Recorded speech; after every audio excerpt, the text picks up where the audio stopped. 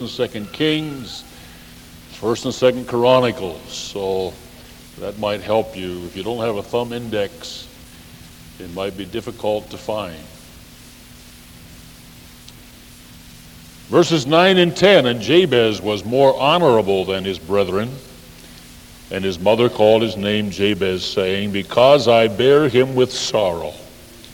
Jabez called upon the God of Israel, saying, oh, that thou wouldest bless me indeed, and enlarge my coast, and that thine hand might be with me, that thou wouldest keep me from evil, that it may not grieve me. And God granted him that which he requested. Let's pray. Father, we consecrate this time again to your word. And again, we ask you, Lord, to bring our thoughts from the distant places and from the activities that would crowd in and possess our thoughts. I pray that right now we might bring our thoughts under the supervision of the Holy Spirit and allow this time to be profitable as we consider the Word of God together. Be pleased with what we do in Jesus' name. And every believer said, amen. Always trying to be careful about the context in which a text is taken. Any text out of context is a pretext. God's word is not God's word unless it is taken to the people that it has been spoken to with the understanding that they received it and with a foundation of the preceding verses based upon the following verses. Very difficult for us to lay much foundation for the two verses we've read, inasmuch as they contain simply genealogies. 141 verses that precede these two give us only names of men, heads of households, and their firstborn, and who they begat, and passing on the inheritance from generation to generation. The 28 verses that follow these two verses also contain simply genealogies of men of Judah. So it wouldn't help us much to read the verses before or after, but in the middle of what seems to be very difficult and uninteresting reading, the Holy Spirit identifies for us a very special person that God, in his assessment, said was more honorable than all of his brethren. Now we can only speculate a bit about why God would identify him this way. But because he does, I think it's important enough for us to spend some time focusing our attention upon this man by the name of Jabez. I have found, perhaps you have as well, that the four books here, 1st and 2nd Kings, 1st and 2nd Chronicles, can be extremely difficult to understand or to appreciate. And if you've been attempting to read the Bible through, and perhaps it would be well for us to identify those who have at least attempted to read the Bible from cover to cover. Let me see your hand. You've set out to do it, and if you haven't maybe succeeded, but you had it in your heart to do it, I think probably your motor gets stalled here easier than anywhere else. You kind of run out of gas when you get to the begats and the begottens, and you wonder what edification possibly could be found in this portion of the Word of God, and it really stretches our faith to say all Scripture is given by inspiration of God and is profitable. But as we read through, these four books attempt a very difficult task to give us some essential history. And God has given us a very sound basis for our belief in an eternal plan of salvation, that it was not just something made up as he went along, but Jesus Christ is the Lamb of God that was slain before the foundations of the world. And so the genealogies and those areas that seem to be difficult for us are simply God's verification of the fact that what he did could be traced all the way back to its beginnings, and that he was faithful to perform what he set out to do in the very beginning. I'd like to, however, give you a tool, a handle for you to get hold of in reading through, especially Kings and Chronicles. If you are not informed, you will not understand what you're reading. And so it might help if you just, by way of introduction, had a brief little explanation as to what is contained in these books of history. You recall that Saul was God's first anointed king as the people desired a king to rule over them. And in his beginnings, he was shy and unassuming and didn't really want to be in that place, and on the coronation day was found hiding behind the stuff and had to be sought and brought out. But when he became strong, pride influenced him, and he in several different dimensions of his life disobeyed God so drastically that God saw fit to remove the anointing and the scepter of rulership from Saul, and David was anointed in his place. When David died, his son Solomon was given the scepter of kingship and authority, and in his beginnings, he sought God. He offered burnt offerings to the Lord, and as he began to pray and seek God about his administration, God said, "I'll give you, Solomon, whatever you require, whatever you ask for." And so he said, "God, I would rather have wisdom than anything else. I would like to know how to be a wise ruler, how to come in and go out before this people." So God said, "Because you've asked this thing, I will not only grant that to you, but I'll give you wisdom and riches and honor, and I'll give you fame, and I'll give you the life of your enemies, and all the things you didn't ask, I will give those to you as well." And with a great beginning, a great heritage, a great opportunity, everything going for him, as he proceeds in his administration, his heart is turned away from God. And his social relationships so influenced him that he turned completely from the Lord and built temples to heathen gods. When he died, the scepter of authority passed from him to his son Rehoboam. And counsel was given to his son at the beginning of his administration, but he rejected the counsel of his elders, who said to him, "Listen, these people will follow you if you'll only release them from some of the heavy burden that your father placed upon them." They were hard-pressed with taxes to support Solomon's lavish lifestyle, and they really were under the yoke of an oppressive tax situation. So the elders said, "If you will just give them a break, if you'll take it easy, you'll find these people will follow you and be delighted to have you as their king."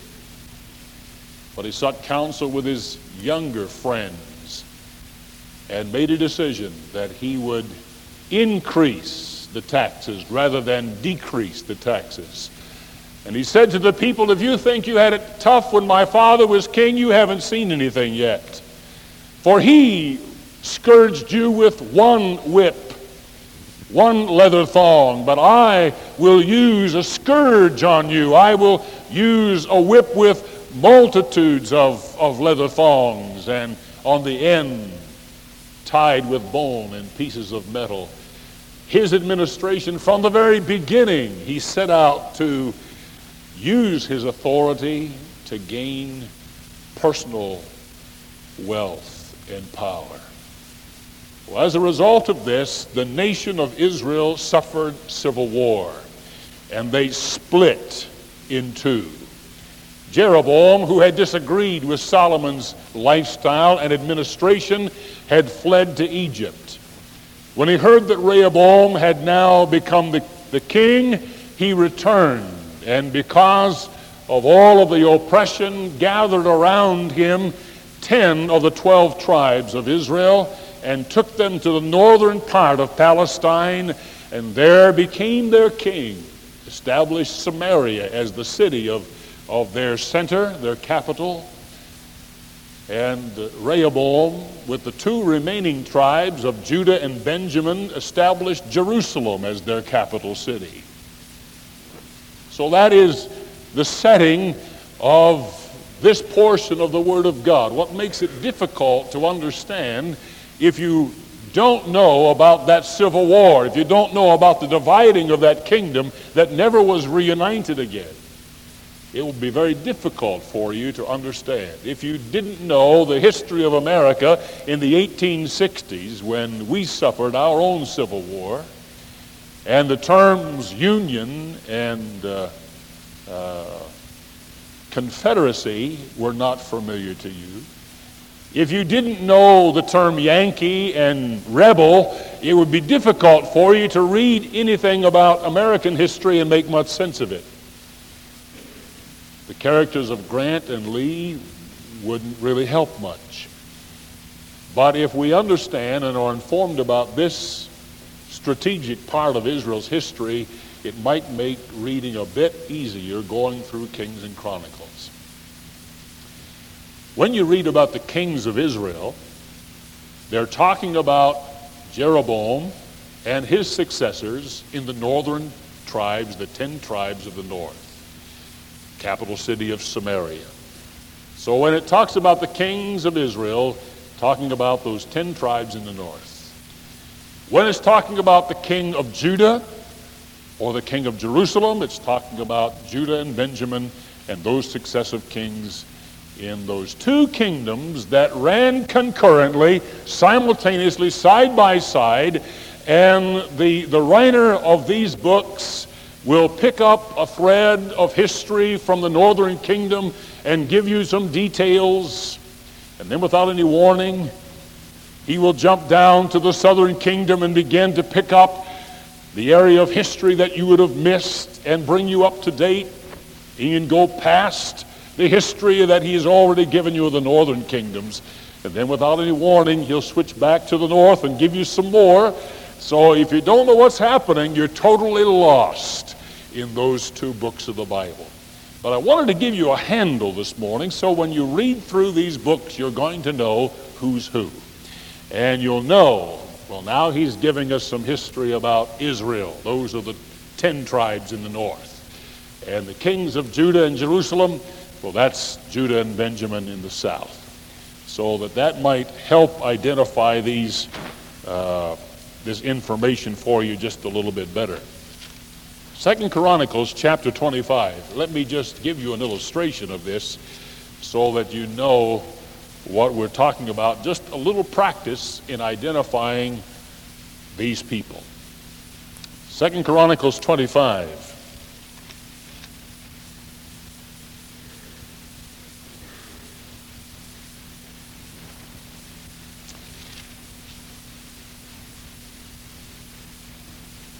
Verse 17.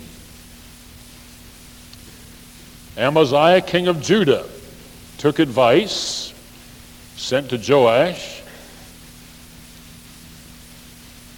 son of Jehu, king of Israel, saying, "Come, let us see one another face to face."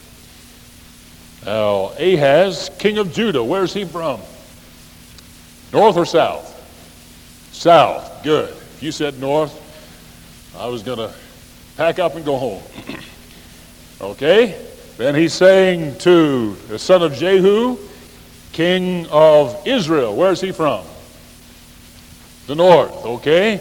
So the north are the Yankees, Israel are the Yankees, and Judah are the rebels. So keep that in mind. That'll help you when you read through king of Israel, king of Judah.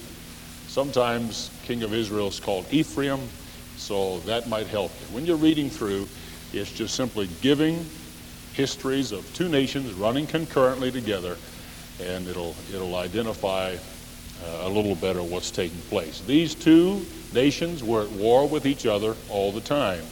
So in this particular setting, Amaziah was saying, in the midst of this civil war, let's get together. Let's see each other face to face. Let's sit down. Let's have a peace conference. Let's talk this over. Let's see what can be done about the conditions that exist between us. So that, just by way of introduction, might provide a tool for you to get a hold of some difficult reading. 1 Chronicles 4, back to our text. Jabez is of the lineage of Judah, verse 1. These are the sons of Judah, then listing them for us through 9 verses. Jabez was more honorable than his brethren. His mother called his name Jabez, saying, because I bear him with sorrow. Several things are worth noting in that particular statement. First of all, a person was named by the influences or circumstances of the family or life at that particular moment in time. Jabez received his name evidently because there were troubles at that particular time. I'm not sure why, but something had to do with the absence of his father. Either he had died between conception and birth, or had deserted them. Some reason for this circumstance that had caused grief in this home, because it was traditionally the father's responsibility to name his son. But in this case, the mother named him, and she named him Sorrowful, or Sorrow. Some of you enjoy the NIV, and I do as well, and usually I compare the text that I'm looking at in King James with the New International Version, and it's translated pain, for I bear him in pain. So therefore his name shall be called Jabez. But because it didn't fit my sermon, I went to the Bible Dictionary of Names, and it supported me, and I like it when it agrees with me. So his name is Sorrowful, or Sorrow. So those of you who have NIVs, just close them up and move over to someone that has a King James and read off of theirs this morning, because I feel it's more accurate to the text. His name in the dictionary means sorrowful. Something about the conditions in that home into which Jabez came were adverse. The father was missing. The mother gave him his name, and the name she gave him indicated something drastic had taken place. So we start from a position of grief. Let me give you the 6 things that I want to talk to you about this morning briefly. First of all, grief. Secondly, grace. Thirdly, growth. Fourthly, guidance. Fifthly, godliness. And sixthly, generosity. For the Lord gave him what he asked for.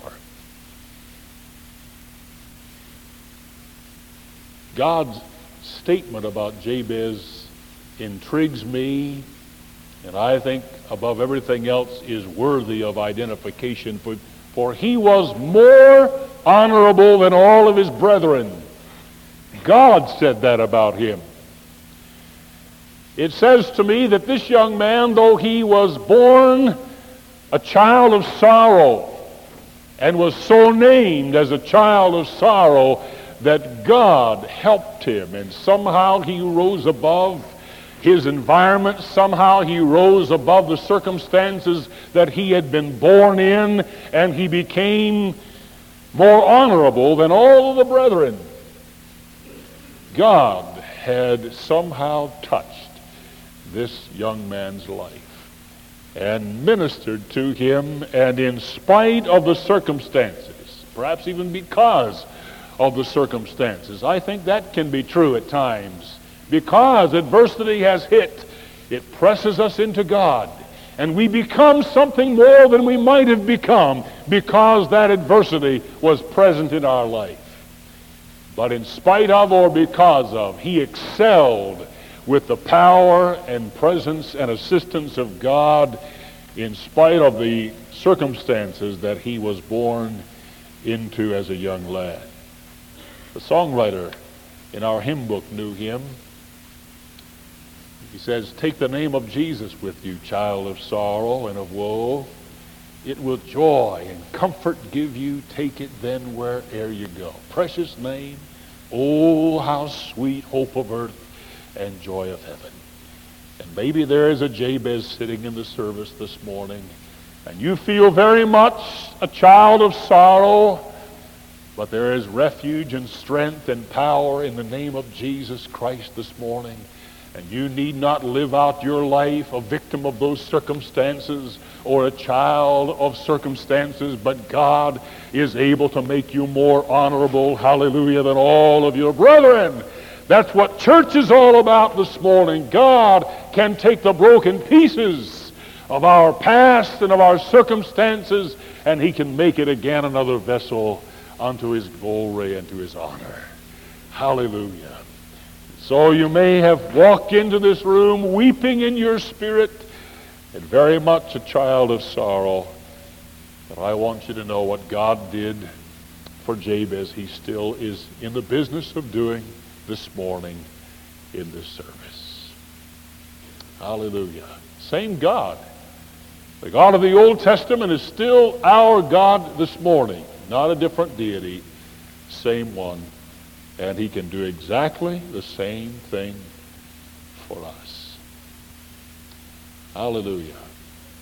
What did he pray for? It says that he cried unto the Lord. Now I think probably this is the one thing that produced in him the kind of quality that God identified, and as he's reading through or having the record of these genealogies written, said, now wait, I've got to identify something special in this man's life. Hallelujah. Because he had made contact with God, and that contact had changed his life completely. Verse 10, Jabez called upon the God of Israel, saying, "Oh, that thou wouldest bless me indeed." That's a good prayer. That's a great prayer. A way for us as a people to look to the Lord this morning, and not just a short little quiet prayer, but he prayed earnestly. Do you know how to pray earnestly? Do you know how to pray earnestly? To call upon the name of the Lord, not just in short conversational tones, but I believe there's a time when you feel the need of God so desperately that you're going to call upon the name of the Lord. God said, "Call upon me, and I will answer you and show you great and mighty things that you know not." Oh, put aside your dignity and just call upon God. I think there are times we need to raise our voice, not because God's deaf and he can't hear a whisper. He can. But there are times, I think, that our urgency will be expressed in the way we call upon God. You listen to someone who's urgent, and they're not whispering. They are calling out, and they are crying out to God. And he started out that way and said, "God, oh, that you would bless me indeed." When I read this verse, there was another verse that clicked off in my mind, and I didn't know exactly where it was. So I went to the concordance and found it in Proverbs 10:22. It says, "The blessing of the Lord, it maketh rich, and addeth no Jabez, and addeth no sorrow thereto." Hallelujah. Oh, he said, I've had enough sorrow. I want something different. I want to change. The blessing of the Lord maketh rich. Hallelujah. And addeth no sorrow with it. I mentioned in the early service something that came to mind while I was speaking. Some of you might have seen that interview. I think 4 people who had won at least $1 million in the lottery were asked how it affected their life. Anybody saw that? Boy, I'm watching a different channel. No one in the first service remembered it. Now, I know my wife was sitting there. She's shaking her head. I didn't dream this, did I? And all 4 said, I rue the day I won that money. I wish to God I never had it. It so wrecked my life. My family is split. My friends are split. It has just been a curse. And if I could, I'd give it all back. Says something, doesn't it? It takes more than $1 million to make you happy. Oh, that thou wouldst bless me indeed. The blessing of the Lord makes rich and addeth no sorrow with it. Say, oh man, if I won that $1 million, it wouldn't. Oh yes, it would. It would affect you. And not all for the better. See, I'm not convinced all of us can handle the blessing.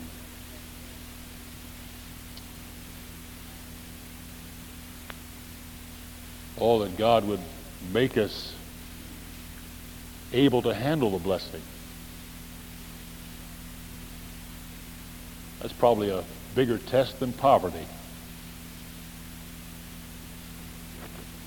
Would it draw you closer to God if He really blessed you and gave you the responsibility of several millions of dollars? Would you be in prayer meeting more? Would you be in Sunday night service? Would you be on your face before God? Would that blessing draw you closer to God, or would you forget about Him completely and totally? If that's the case, that blessing would become your curse. For what shall it profit a man if he gains the whole world and what? Loses his own soul. Oh, God, that you would bless me indeed with the kind of blessing that makes rich and doesn't add any sorrow with it. Jabez's name meant sorrowful. He'd had enough of that. He was a child of sorrow. He was a child of grief. He needed grace. Oh, aren't you glad for amazing grace? How sweet the sound! Saved a wretch like me. I once was lost, but now I'm found. I was blind, but now I see. Hallelujah. Glory to His name. There is a heaven that can open windows and pour out upon us a blessing that there's not room enough for us to contain and receive. And there isn't anything on this earth that can compare to the blessing of God. There's some pretty neat things to enjoy, but nothing can compare to the blessing of God. Oh, that thou wouldest bless me indeed. Amen? Grace.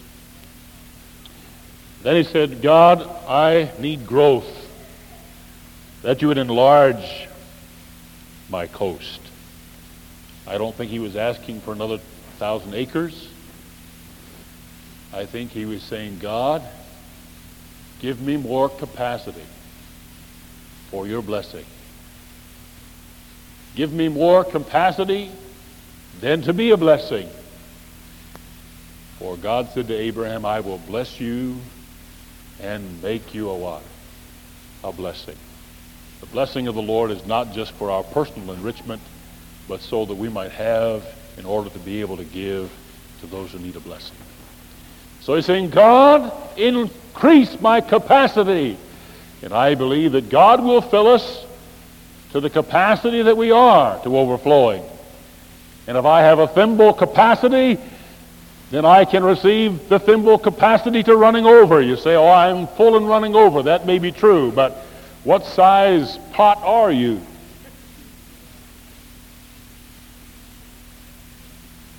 Or are you a bucket? Or are you a barrel? Some of us more than others.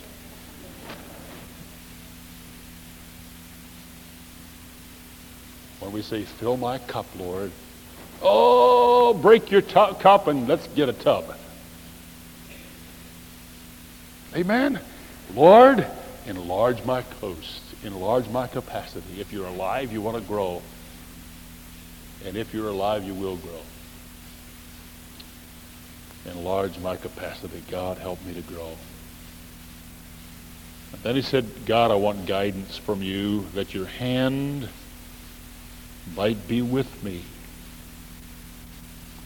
That thy hand might be with me. The New Testament, same phrase is mentioned in Acts chapter 11, verses 19 through 21. And I'm glad that it's here because it brings the truth across from Old Testament to New Testament and right where we live this morning in the service. Acts 11:19, now they which were scattered abroad upon the persecution that arose about Stephen traveled as far as Phoenix, Cyprus, and Antioch, preaching the word to none but unto the Jews only. Some of them that were men of Cyprus and Cyrene, which when they were come to Antioch spake to the Grecians, preaching the Lord Jesus. Here it is. And the hand of the Lord was with them, and a great number believed and turned unto the Lord. That's been the prayer of my heart this morning for this service early before the first service. God, I want your hand to be with us. Great things happen when God's hand is on us. Ezekiel 37 talks about the prophet of the Lord. It opens the first verse by saying, and the hand of the Lord was with him. And you know that chapter. It's a prophetic chapter where he was faced with a valley of dry bones. And he was asked, can these bones live? And he said, Lord, only you know. And he said, prophesy. Preach to them, prophesy to the winds. And God began to bring the bones together, put sinew on the bones, and made them stand, and breathed into them. They became a mighty army. But it all started with a man with God's hand resting upon him. Want to pray that this morning? God, let your hand be upon me. That above everything else, Lord. In the ministry of Monroeville Assembly of God, I want your hand to be upon us, that many will believe, that many will come, and there isn't anything else that can really convince the lost apart from the Spirit of God. And then he prays for godliness, that you would keep me from evil. And then finish the rest of it. Why? That it may not grieve me. What was the first heading we started with? Someone? Grief. That it might not grieve me. Why was he named Jabez? Sin.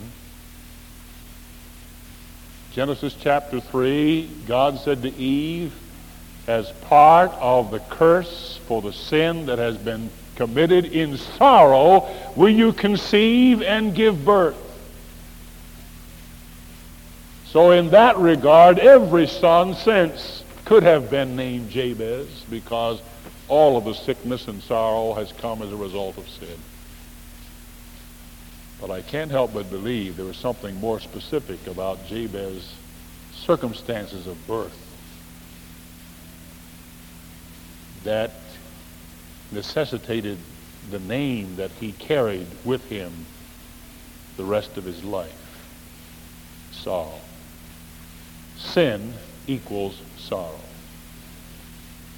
And so he knew it better than anybody else, perhaps. All too well, he said, God, keep me from evil. Keep me from sin. I don't want not only to be a child of sorrow, I don't want to be the father of Jabez Jr. I don't want to be the father of a child of sorrow, that it might not bring grief. God, keep me from evil so that it might not bring grief. He knew that's how he started out. But by the grace of God, he had become more honorable than all of his brethren. Oh, he didn't want to be a producer of Jabez Jr. That's the way our society runs today. If we had the statistics, we could just take all that time and substantiate the fact that abused children become abusive parents, who produce abusive children, who become abusive parents. Jabez Jr. becomes Jabez the third, and Jabez the third produces Jabez the fourth, and that's just the way the system works. God, make us a church that will interrupt that cycle, that will infuse the grace of God into the message, that at some point a child of sorrow will be so transformed that he becomes more honorable than his brethren.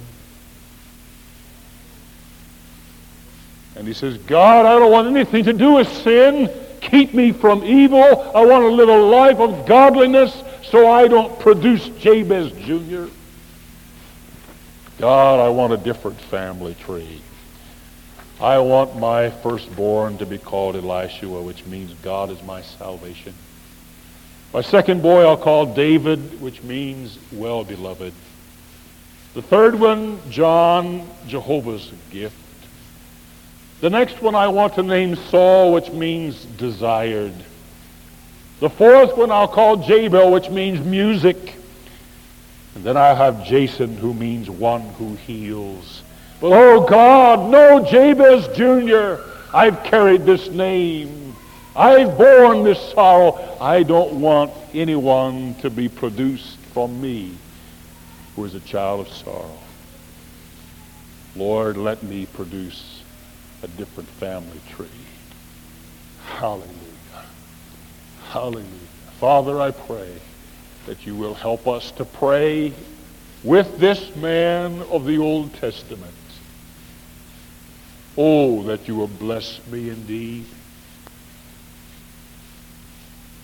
Enlarge my coast. Let your hand, Lord, be with me. And keep me from evil, that it may not grieve